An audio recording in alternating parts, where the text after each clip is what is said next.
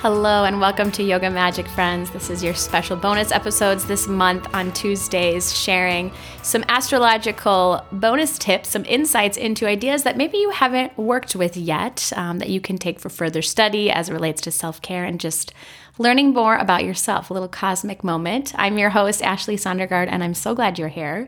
Today, we're talking about the rising sign. And likely you have looked up your sun sign, maybe you know your moon sign, but in order to know your rising sign, you need to know your specific birth time. There's lots of ways that you can access your birth time. Maybe it's on your birth certificate, you can ask your parents, but the more accurate that you are, the better. Part of why the rising sign is so important is it's truly the most individualized part of your chart because it does change so frequently. It changes every few minutes. And the rising sign is how you interact with the world. So let's pull it back a bit. The sun, your sun sign, is your essence. It's your identity. It's really who you are at your core. Your moon sign is the behind the layer. It's your emotional landscape. It's that deeper subconscious version of you when you get down deeper into the layers. And your rising sign is what people pick up when they see you, when they interact with you. And I like to think of it as kind of like a movie, right? There's so much happening behind the scenes in a movie, but you're only seeing one thing. You're only seeing really kind of that like finished product. And that's what your rising sign is.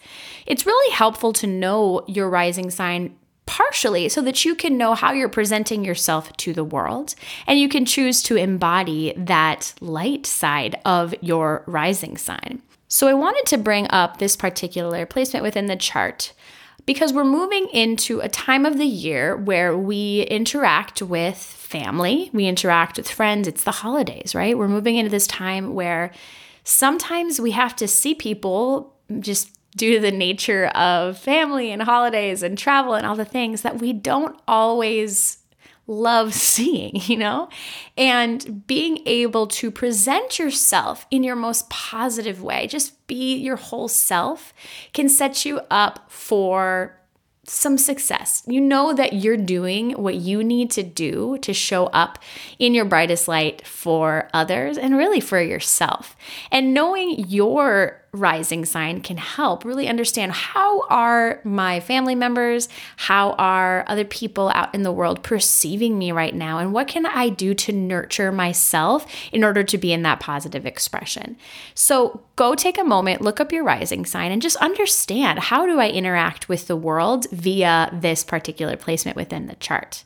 Secondly, because this is a sign that really represents that outer being, that version of us that people see, it's also a great place to personalize your beauty routine, your clothing, and really just that self-care as a outward experience. So if you know, for example, I'm an Aries rising, and Aries is extremely initiating, really likes to take action, be a leader. And so I like to dress for that version of myself, whether that be more bold colors, taking on some reds, again, in that leadership role. I like to dress the part that I'm taking on. Sometimes that's just my sweatpants. But if I know that I'm going to be taking on a leadership role, or if I'm leading a yoga class, I really want to hold space and show up as that Aries rising that I am, that people are perceiving me. So it's a fun way to spin your self-care practices, your beauty routines, what you're wearing, how you're showing up for others, maybe a little bit different way of thinking about the rising sign.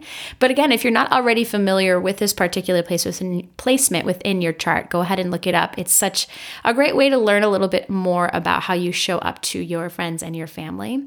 And also to look it up when you're actually looking up your horoscope. So again, because the rising sign is the most individualized piece of your chart, if you were to pull out one piece, it's this. When you look up your horoscope in, say, like a magazine or something, instead of looking up your sun sign, look up both your rising sign and your sun sign, and you'll get a better understanding of your horoscope when you look at the two of them together.